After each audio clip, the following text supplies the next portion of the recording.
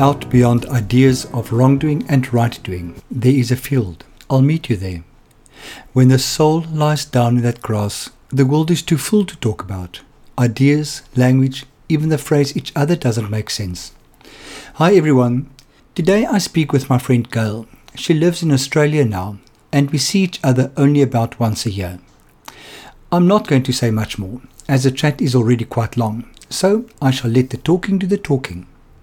This podcast is supported by The First Layer, the 12-step workbook on working through the 12 steps in any addiction in 21 sessions.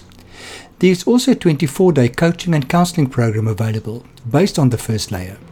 For more information in this regard, go to www.freddy.org.za and click through from the notices at the right of the homepage. Enjoy Gail's journey.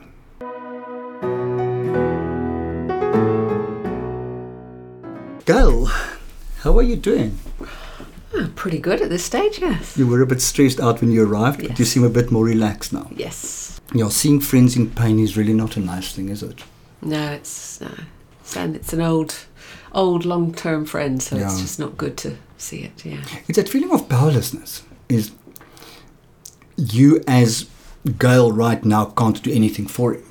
And it's just so, I hate that feeling where I would really love to be able to help, but I can't. Yeah, or you can do the things you can do, but it doesn't feel like it's maybe enough, but you have to let itself take its own process. Recovery is, it's a recovery of the body to health. It is so weird that when the idea for the podcast started, and I started a list of people I would ultimately like to talk to, you were on that list.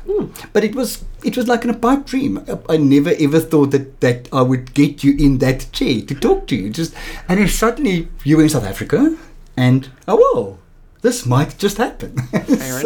So I'm so glad. I never thought that this was going to be a possibility. So you are in South Africa at the moment on holiday. You live in Australia, but you are Scottish. Or do you... you kind of, as if you're not 100% sure, you are Scottish. Were you born in Scotland? No, that's interesting. My family are all Scottish. Yes. I was the single daughter born in England. Okay. And I was raised to know that I was Scottish, because it's always very important for Scottish people not to be thought of as English. Yes. As you can imagine. But the truth is, I became English. And actually in my family, people would often joke and call me the Sassenach, which if you've ever had to watch Outlander, you'll understand it means the one from outside. Okay. Yeah. So in some respects, I had already not come from where I come from. Okay. When I first grew up. And that's kind of important in terms of me being a traveller. Yeah. My family had already left their home, so my home was never really a home as such. And did your parents ever go back to Scotland?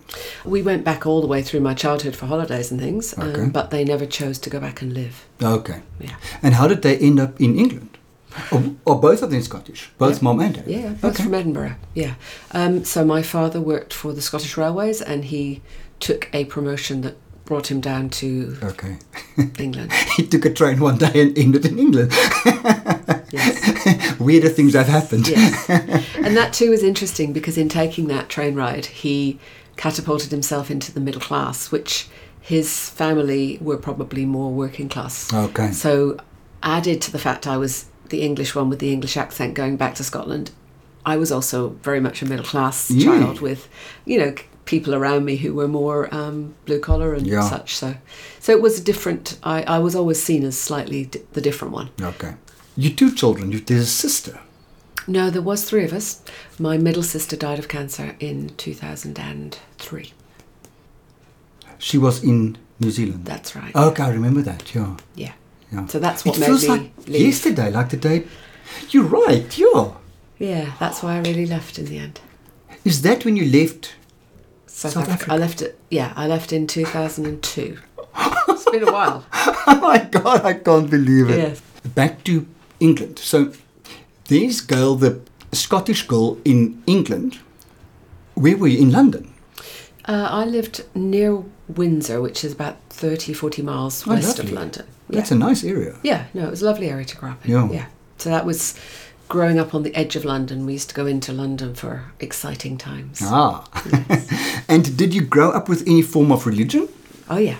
Okay. I went to church every Sunday. My parents are Congregationalists, which is the sort of breakaway from Presbyterianism, as far as I remember. Yes, and my family were very much involved in the church, but probably by the time I hit my teens, I remember my Sunday school teacher taking my mum aside and saying, "Your daughter has a very interesting mind." And so you do. And I was already questioning, not so much the religious tenets, but I was questioning how I saw people behaving in the church. I thought I was seeing a lot of hypocrisy. I thought I could see a lot of, the church committees and the infighting, and they weren't necessarily behaving as they were apparently meant to. I also remember taking umbrage about communion. I had a bit of an issue about being told I was eating the flesh and drinking the blood, and so not that our church was big on communion, but so I began to question that, and probably around 14, I would think, I started a bit of a study of comparative religions. Okay. I was interested, so I went along to a Mormon, went to a Catholic church. I did investigate Judaism later, but I had a friend who was Jewish, and so I just was trying to get the hang of, and then got into kind of, and there's things like Zoroastrianism, and there's Hindus, and there's Buddhists, and so as a teenager I was quite interested in the role religion plays for people. Okay, while still attending church? Yeah, I probably attended church until I left school, until I left home, which was 18. Okay. Just because the family did it. Cool.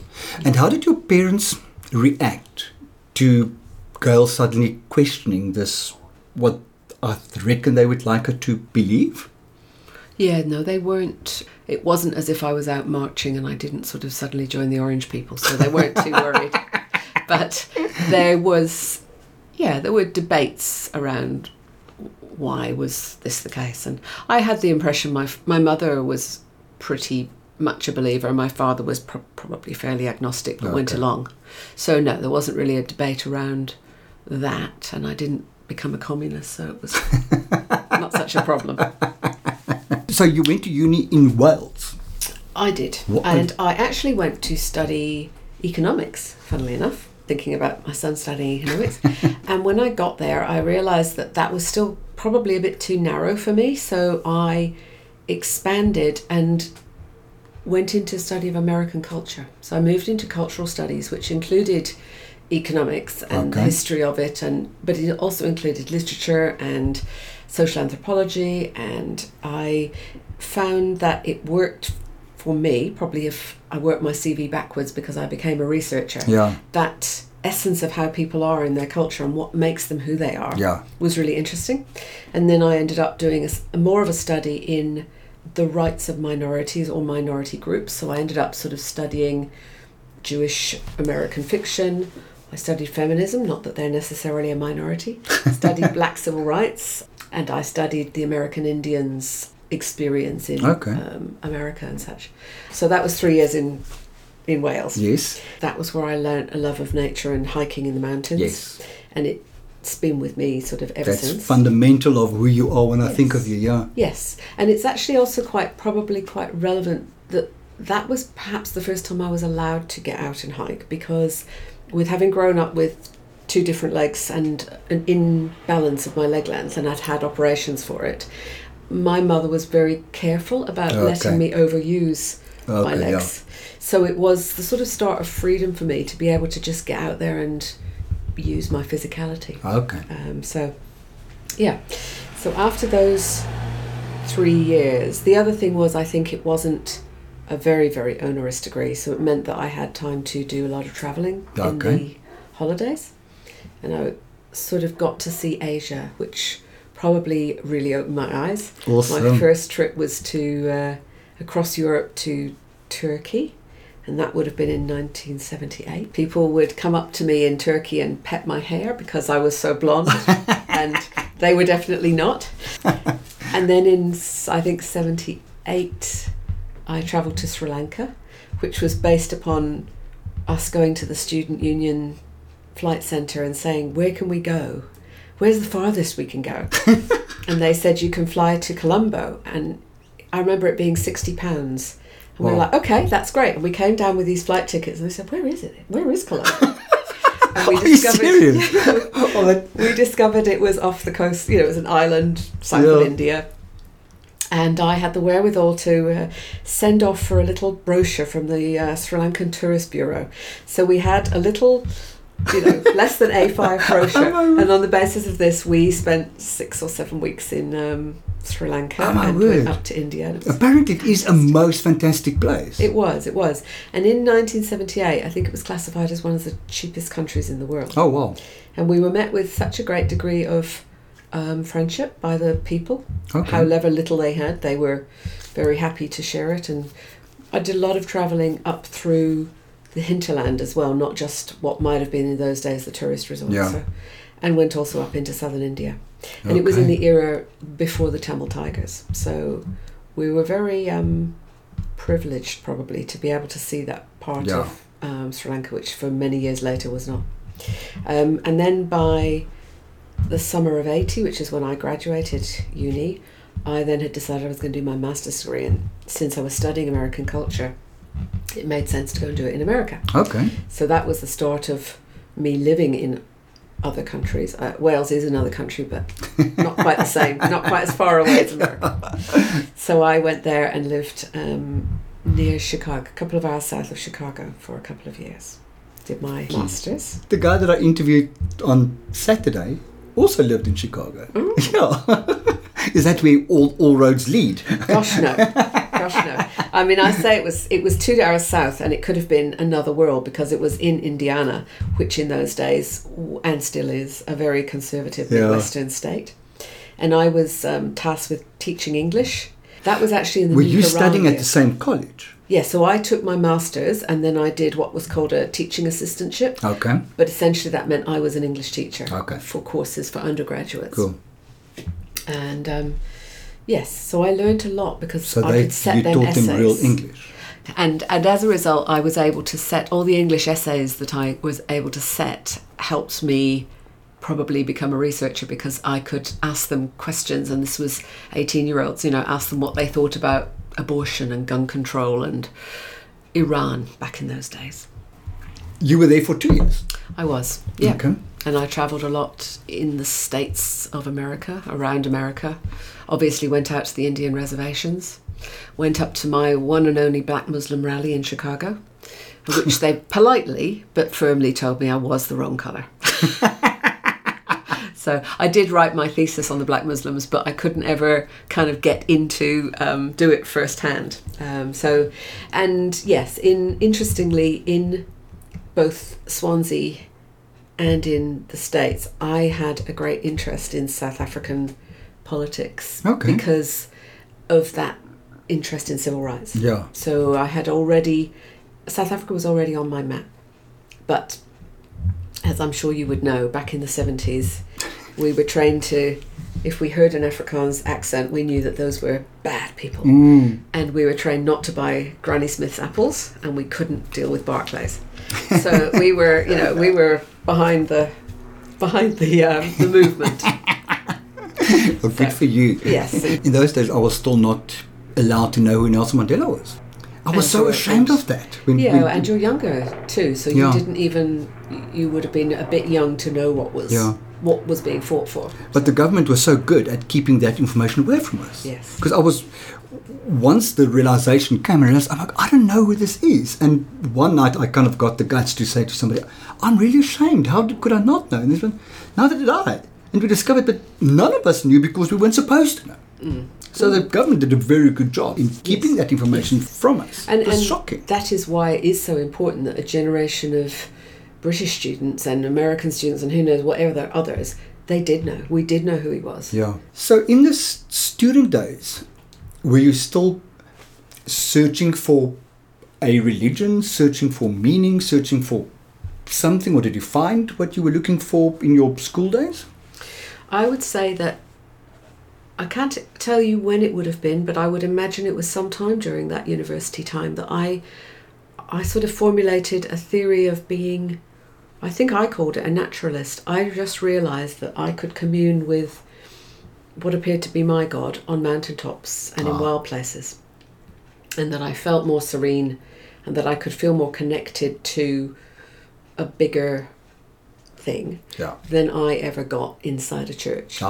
And so it became, I mean, certainly as of 18 I stopped going to church. I probably continued to be interested in religions because I studied the Jewish religion more so in America, and I also was interested in the American Indians religion, which is actually definitely very spiritual. But so for me it was beginning to be a notion of just that there is a bigger power, but it probably doesn't require the ritual, and it certainly doesn't need people to fight in its cause. For each other's ritual. Absolutely, So I became a bit anti the whole organised religion thing. And I probably also learnt in those university years about the notion of religion as the opiate for the masses, so that it wasn't necessarily the thinking person's thing to do either. Yes. Okay. So after America, where did we go? I know there was a stint in Africa, if I'm not mistaken. Yes. Well, no, after America, I won a scholarship when I was in America. It was called the International Peace Prize. Oh, wow. Yes, and I thought the best way I could use that was to go travelling and see more countries. And, and it was self-indulgent, but it was also about understanding that if you've travelled, you've seen other cultures and it helps you reflect on your own. But it also, we the travellers are the ones who have to be the more flexible, because if you've never travelled, you cannot be expected to know beyond your own culture. Absolutely. So for me, it was a part about living, learning. And when I got back from my travels, I did consider going into the diplomatic corps, and I also considered going into market research, which I finally did. And where did you travel to in that time? So in that year, I went down to Australia and New Zealand. That's where I started, because my sister was still living in New Zealand at the time. Spent about 3 months in those countries, and that's when I first saw Sydney. That was by then about 81, I think, and thought that's a city you could do business with, and just sort of tick that in the back of my mind. So save that for later. Yes, that's right. San Francisco had already got that tick from previous times too. And then I went up through Southeast Asia, which actually was a huge learning curve, and I spent quite a bit of time in Indonesia. Very Muslim, but also very Hindu in Bali, and really became very interested in Hindu, and spent quite a bit of time in India. We travelled, I was mostly travelling alone, but at some points my ex-boyfriend joined me, and in Ladakh we went up to, so that's on the edge of Tibet, and they have a form of Tantric Buddhism, which was very interesting. I couldn't quite get my head around what it was all about, but up there they do have the whole whirling dervish notion, where the priests can go into trance. And I saw a really interesting special festival where the trancers were on the roof, and they're in circles, they'd dance in circles, a bit I realised later like Jewish Kabbalah rituals. So trying to think where I went after that. From Southeast Asia, yes, India, Ladakh, did my first trek in Nepal, and then came home from Nepal. So it was mostly, it wasn't Europe, it was mostly Asia and Southeast Asia. So it's interesting that from what you say is that you always stayed interested, fascinated by the religious connotation to where you were. Was it because it formed such part of the culture of where you were? Yeah, I think I probably was interested in it because I understood how it was moulding people. I could tangibly feel the difference between Bali, which was a Hindu island, and then I just had to cross the water into Sumatra, which was a Muslim, and feel the difference, the impact on me as a woman, but the difference in the vibe of the countries. And so that sort of caught my attention. I was interested to understand that some religions could make you very happy, some religions maybe not so. And I guess it's been over a long period of years. I realised that some religions are a lot harder to stick with and require a lot more of you. And probably Christianity in its nowadays form is one of the least, it's one of the easiest ones. And were you aware at that stage of how this knowledge, how these experiences were influencing you as a person. I knew the travelling was impacting me big time. I don't know if I especially thought the religion was. But I would say that trek in Nepal probably confirmed for me the whole rightness of being up in mountains. Okay.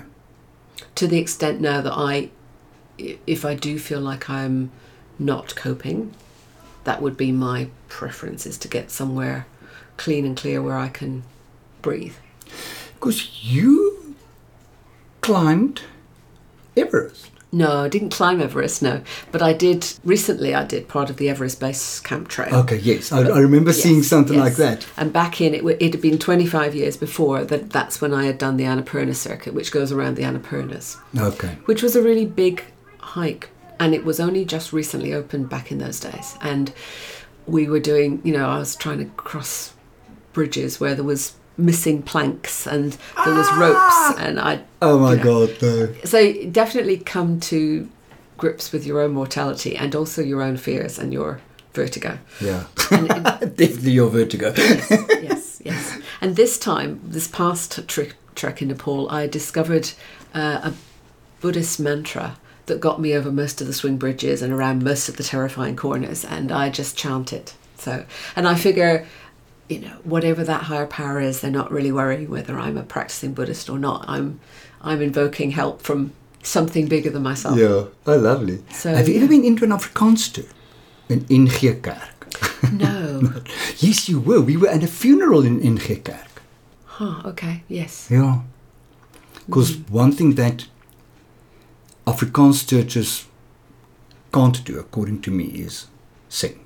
I will never forget that. They do a jubilant song, and they do it la la la la la la la la, and there's absolutely nothing jubilant about this. Kind of wake up, for God's sake. Yes.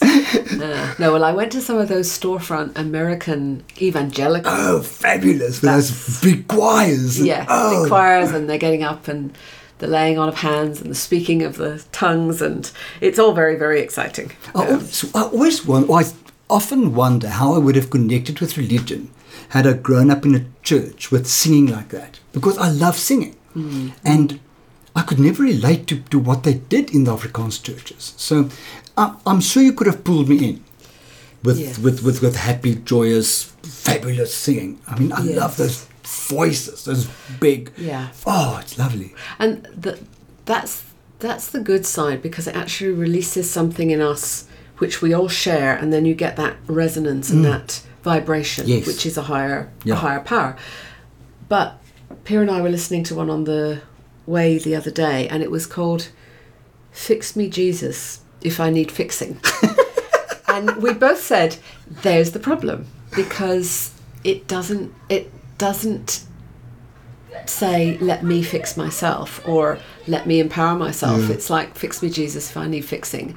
And it's like, no, that ain't never going to happen. Yeah. Because it's just got the wrong end of it. And that's the side of religion that becomes the opiate for the masses. Yeah. You can sit and do nothing, but as long as you absolutely pray, it doesn't strike me that that's going to work. Yeah, definitely. And that's what I like about the concept of a higher power in recovery that I got to learn. Is kind of, they always said, God, as in good or direction or whatever you believe, he will move the mountain.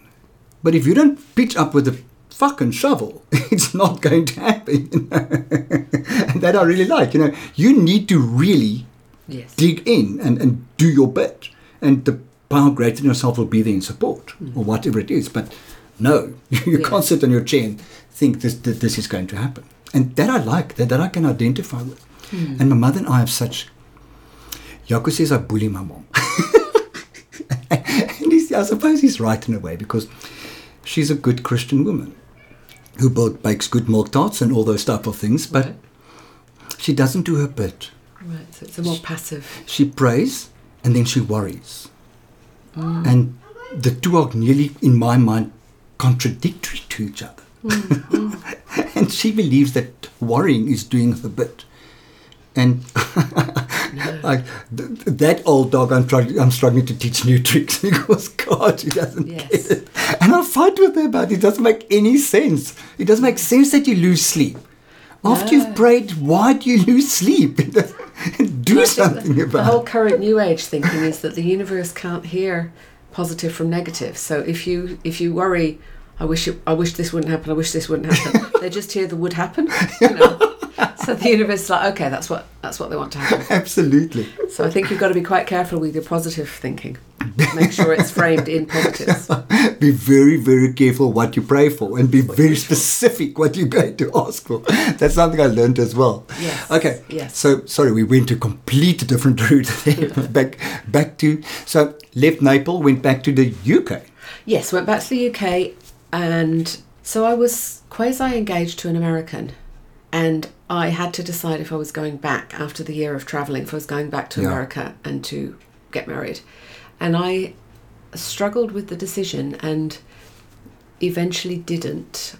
I found that I understood American culture because I'd studied it intellectually, but I kind of put myself on the position of being on the edge of the football pitch at Little League.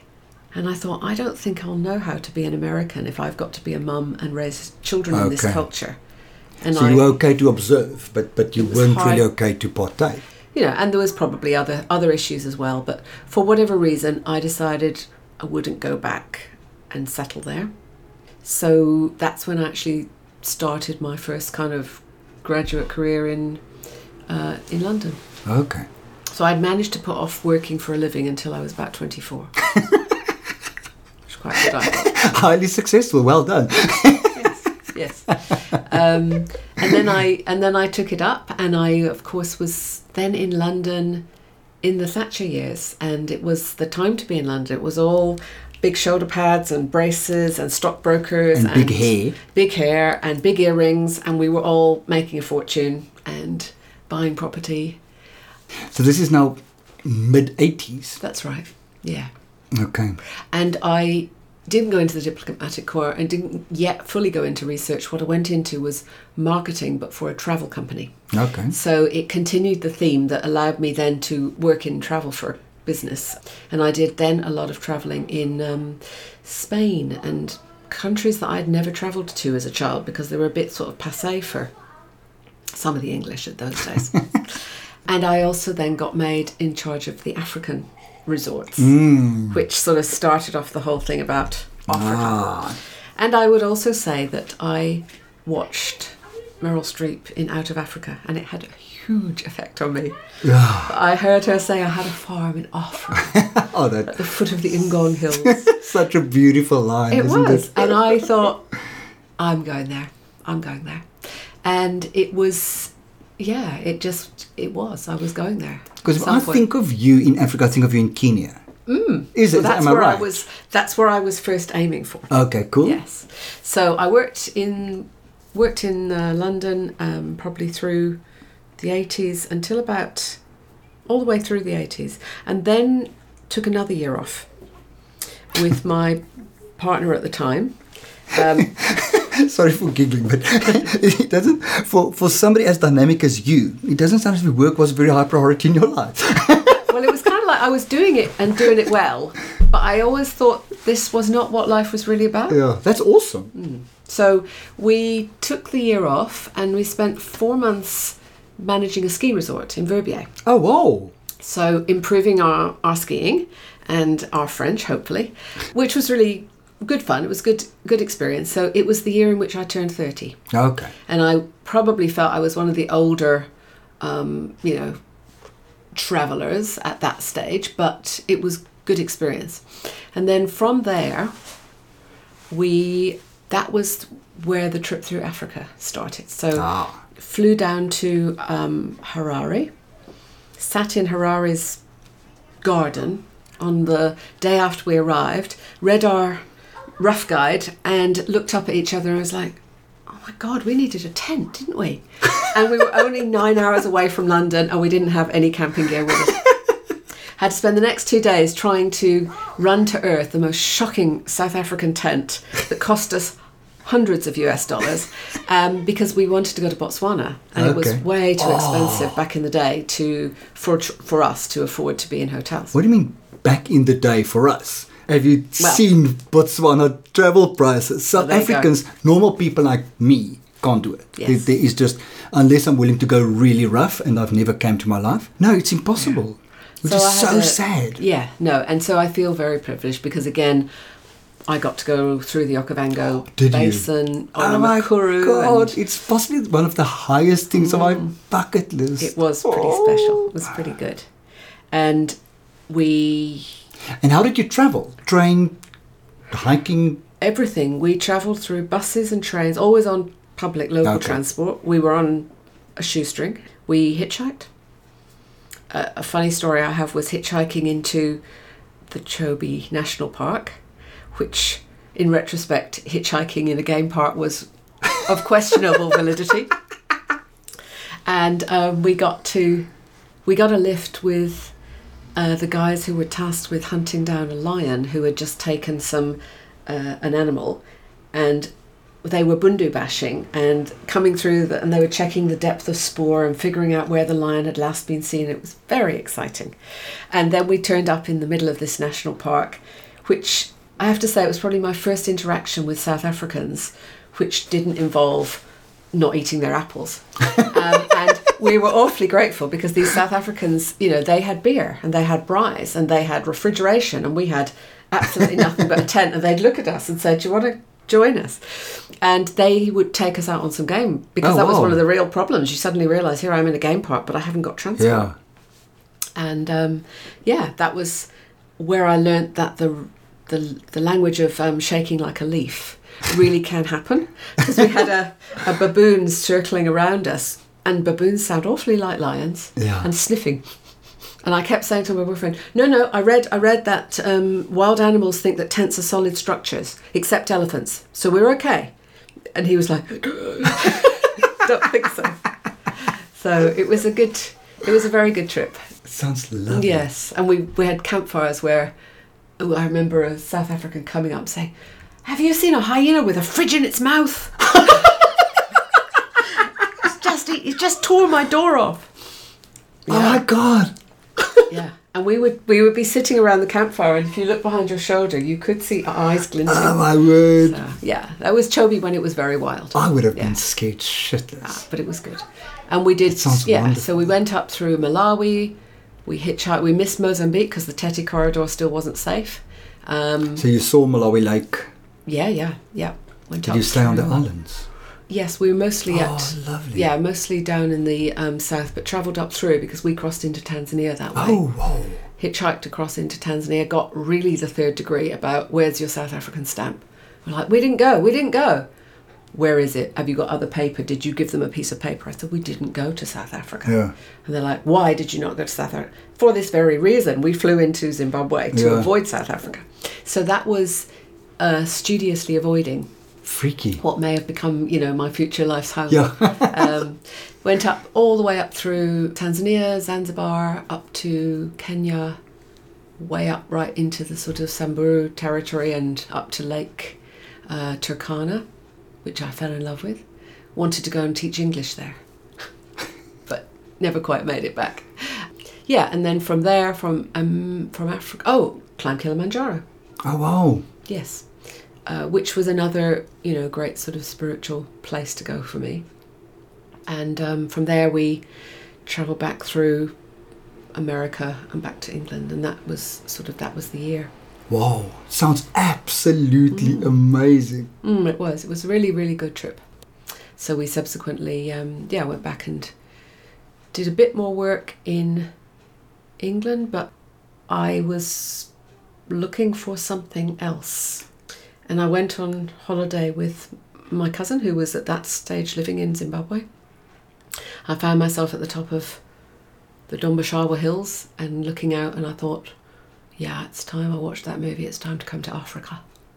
So I did. I went home. I wrote 3 letters. One was to Kenya, one was to Zimbabwe, one was to South Africa. See if I could find work. And what year was it now? So that would have been 92. Okay, so things were changing. for Yes. us. So you were okay to come here. Yes, Okay. yes. South Africa responded the next day by phone. Oh, wow. Said, if you can get out here and you've got the skills, we need you. Oh, wow. And so, yes, I did have that debate, but it was after Nelson Mandela, his release had been guaranteed and we knew 94 was coming. Awesome. Yeah. So I actually arrived in August of 93. And that's when we met. Exactly. Yes. Because we met very soon after you virtually put your tiny little feet on South African soil. Yes, yes. Pierre and Yuri and I were saying it's 25 years Yeah. since we all met. And yes, you were some of the first people I met in the country. And What exciting times those were, hey? It was. And I was arriving and everyone who was certainly in the business that I was working in, they were all saying, what the heck are you doing? Why have you come here? Everyone's trying to get out. Don't you understand? We're all trying to get out. And I realised that, the people who were trying to get out needed to go, and the people who were coming in were probably going to be the right people for the country. And it's interesting that you arrived. Our circle was predominantly Afrikaans, gay, atheist. I think everything you wouldn't expect to find in Africa, in South Africa. Yes, yes. And it's funny, I had no previous experience, I think, of, and atheists wouldn't have worried me because it didn't.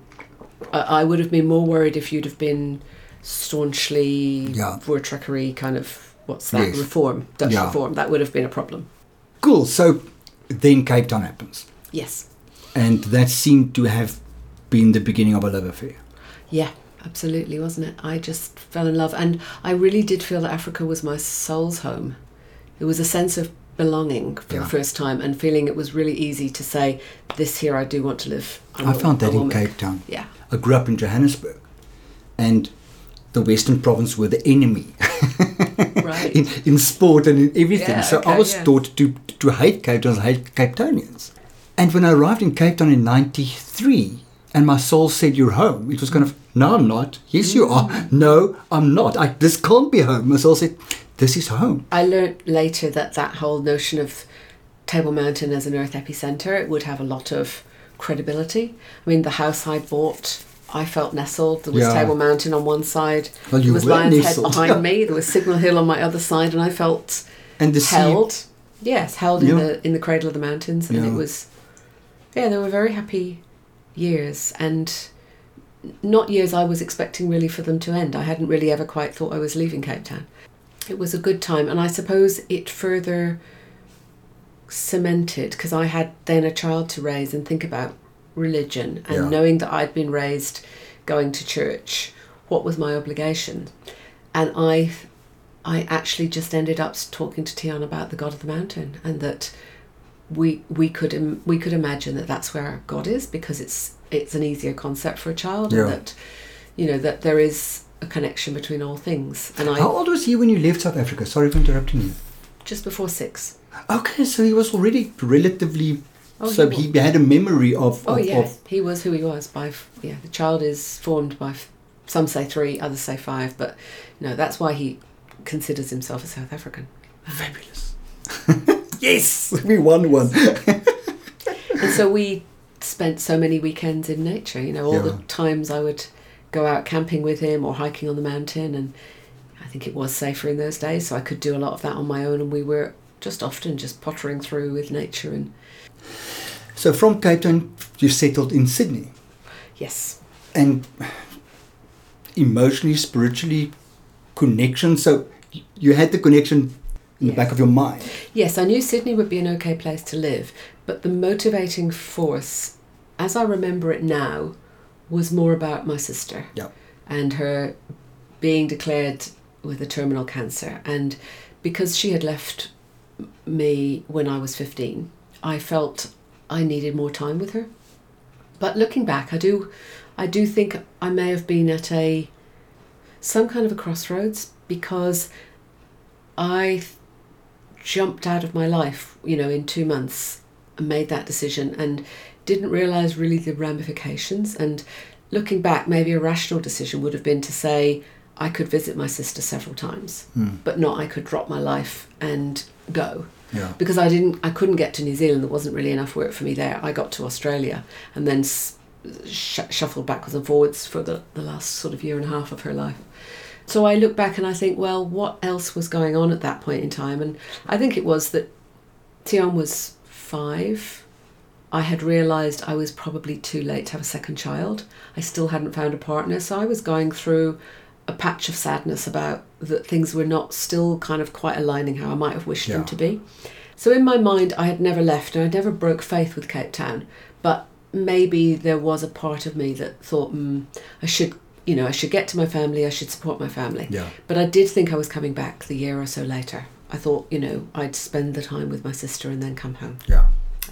So that was the bit that you realise that when you make a decision that you don't call a decision, it can be irrevocable, because it took my life off in a tangent. Yeah. But soon after sister, Dad got ill. Not soon. Quite a lot longer. In my head, it feels like in very, very close to each other. No. So my sister, as I said, she had her illness between 2-2. She died in 2-3, end of 2-3. No, the thing that came in the middle was I got married in 2004. That's what kept you there. That's what kept me there. That's why I didn't get home, and that's why there was a lot of unfinished business and some unresolved grief about not being able to get back to my soul's home.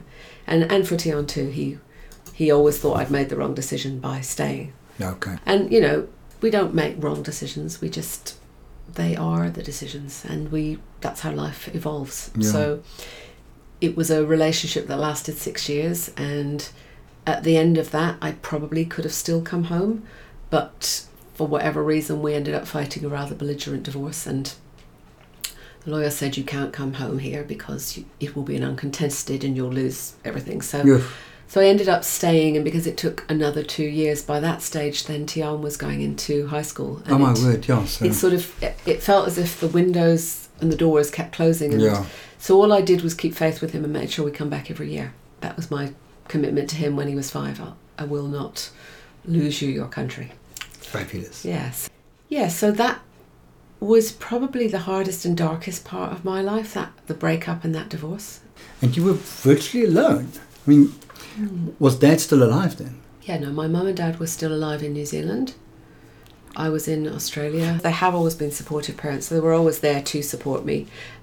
I had good friends around me. I came home to Cape Town to lick my wounds on many occasions. Yeah, so we kind of fought the divorce through 2008. 2009 February, we celebrated my 50th. And you were at that drinks at the Mount Nelson. And I was in a really good space. Yes. So that was a high point, and that was the high point of my addiction. That was the I wouldn't have known that at all. Height of my addiction. I didn't know. And when it emerged later that you had a major drug problem, I was like, well, when did that happen? How could that have happened? That was at the height of my addiction. Ah, okay. So, but at that stage, you were in a good place, you said.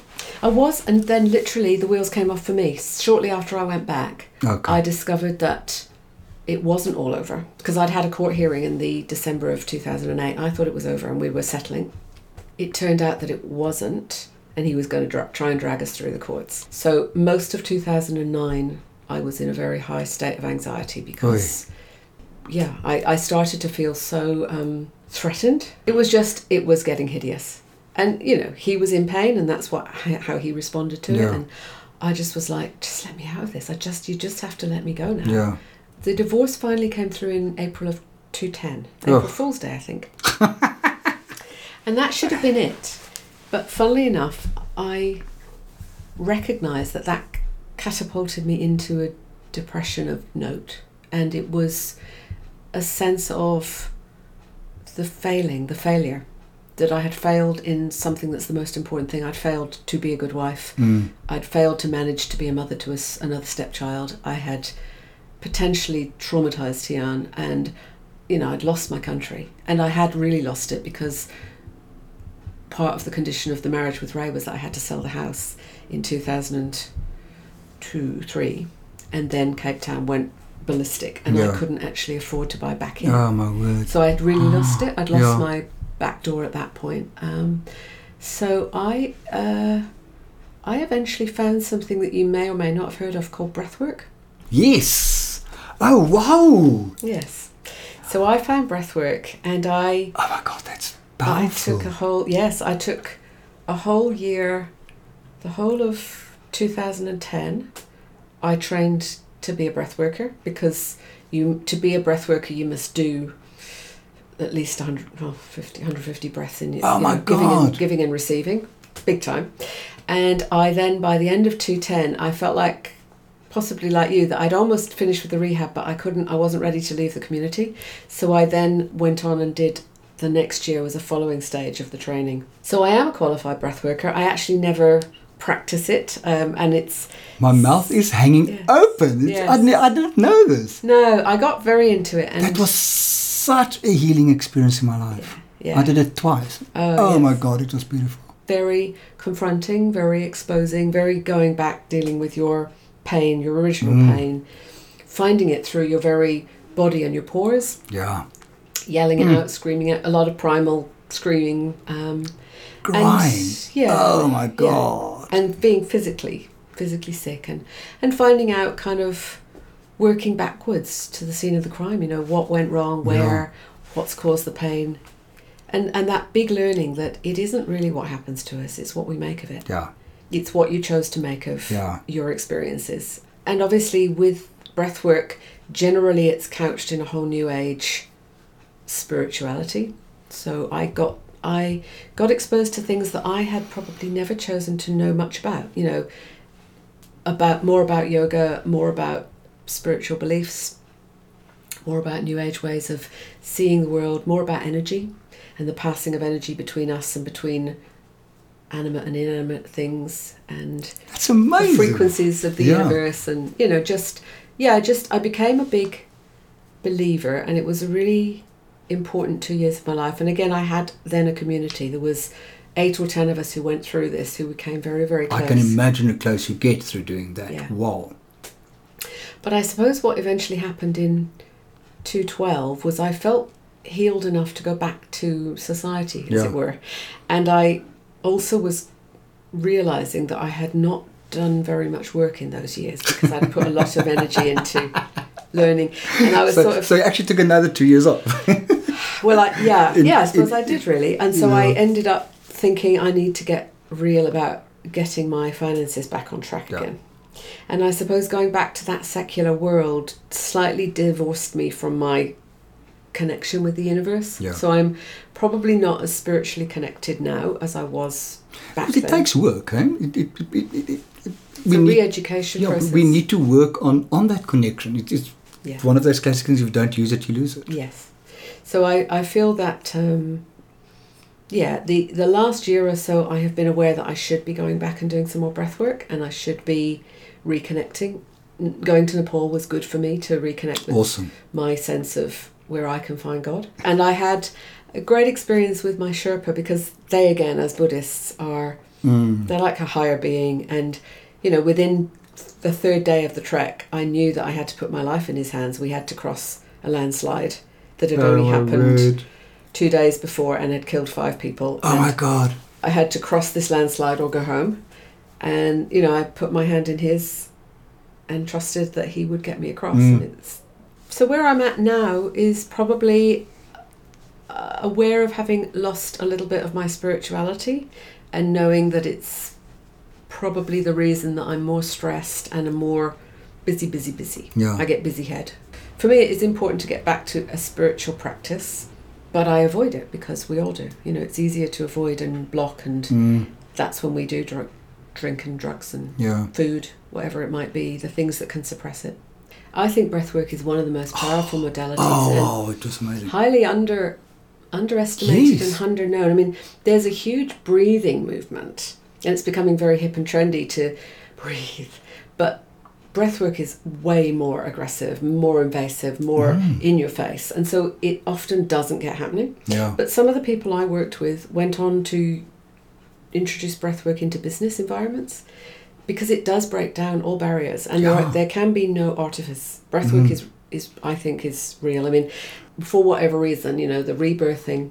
Yes, I've had these experiences of rebirth. I've met my inner child. I've understood where she felt I betrayed her, and I can now know when I'm doing it. Exactly. It doesn't mean I always get it right anymore, but I do it. Like in selling my house last year, I realised it was a bit like it brought back the trauma of selling the Cape Town house, and my inner child was screaming. She was like, I don't want you to do this. I don't feel safe. I'm not happy about this.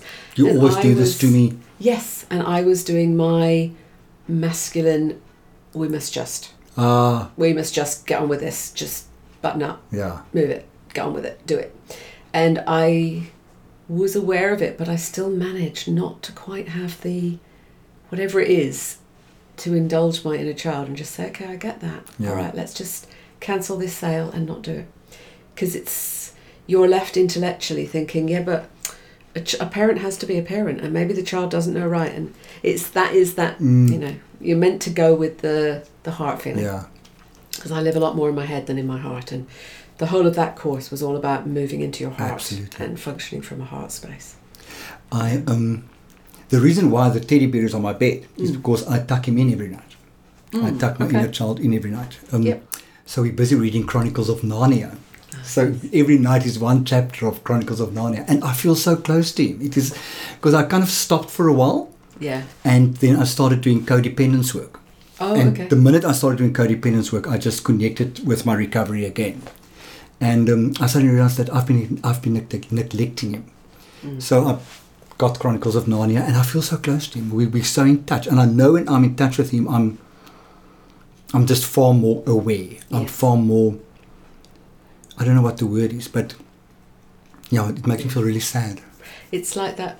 They talk about being in alignment with the universe. That everything, when you're in flow, things will happen easily. And when you're trying to push against it, or you're not sure that's what you want to do, it won't come right. Yeah. And that's why as we were talking, you can't just pray and worry. You've actually got to put your energy and your vision behind it and just be a complete force towards it. Yes, there's a moment where you have to put it out to the universe, and it may come back to you in a different form than quite you expected, but it will come right. Listen, a last thing. No, it's not a last thing. It never is. My head doesn't work that way. Meditation? Yeah. There was a very ugly face being pulled there. Do you know that I'm a big fail, and I really know I shouldn't, but I can't, even in 2 years worth of breath work, and there would always be meditations at the beginning and the end of the sessions, and I'd be like twiddling my fingers and thinking shit. And then I even bought this book. So the head is just far too... Yes. I bought this book called Hurry Up and Meditate. And I haven't even read it. It's that bad. I really struggle to do the whole sitting and being mindful. And then my Rolfer, because I also see a Rolfer, that's a whole different thing. And he said, I think you might be beating yourself up about the sitting still and emptying your head. He said, didn't you tell me you go for like 3-week hikes?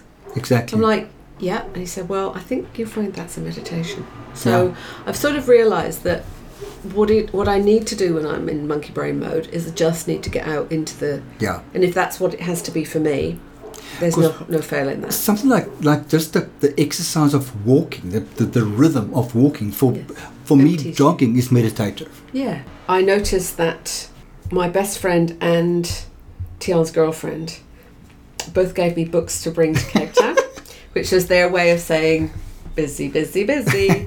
And I thought coming here, I would be by the mountain, I would sit, I would meditate, I would read books. What have I done? I've made it a very fretful renovation process. So I know I'm still not quite there ready yet. It's on its way. There's a big calming that's due. But that's a nice thing about...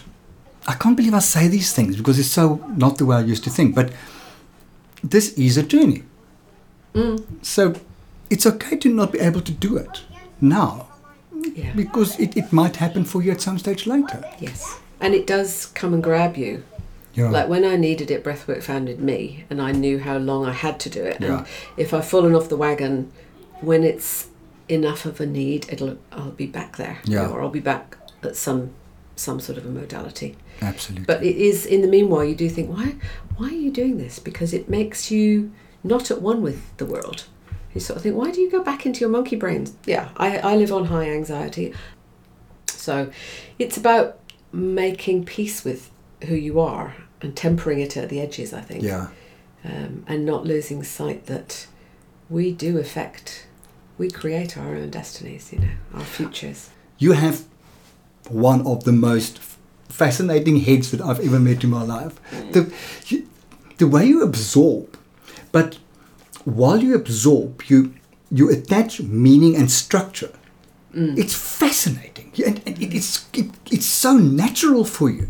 Yes, classify and codify kind of. Yeah, constantly, and it's very seldom that something's not in your head where it's supposed to be. It just slots in. It's fascinating. But I guess it is that way of, then I can keep it.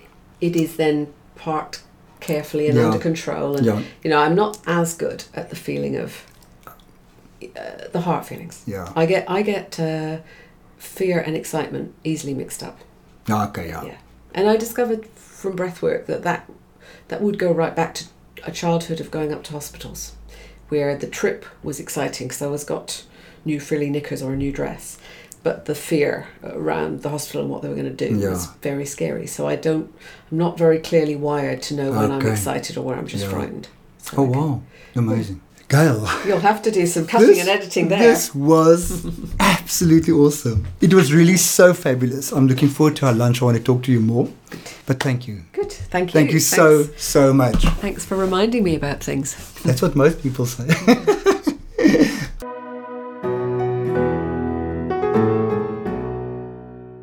This was a marathon chat, of which I enjoyed every moment of. I hope you did too.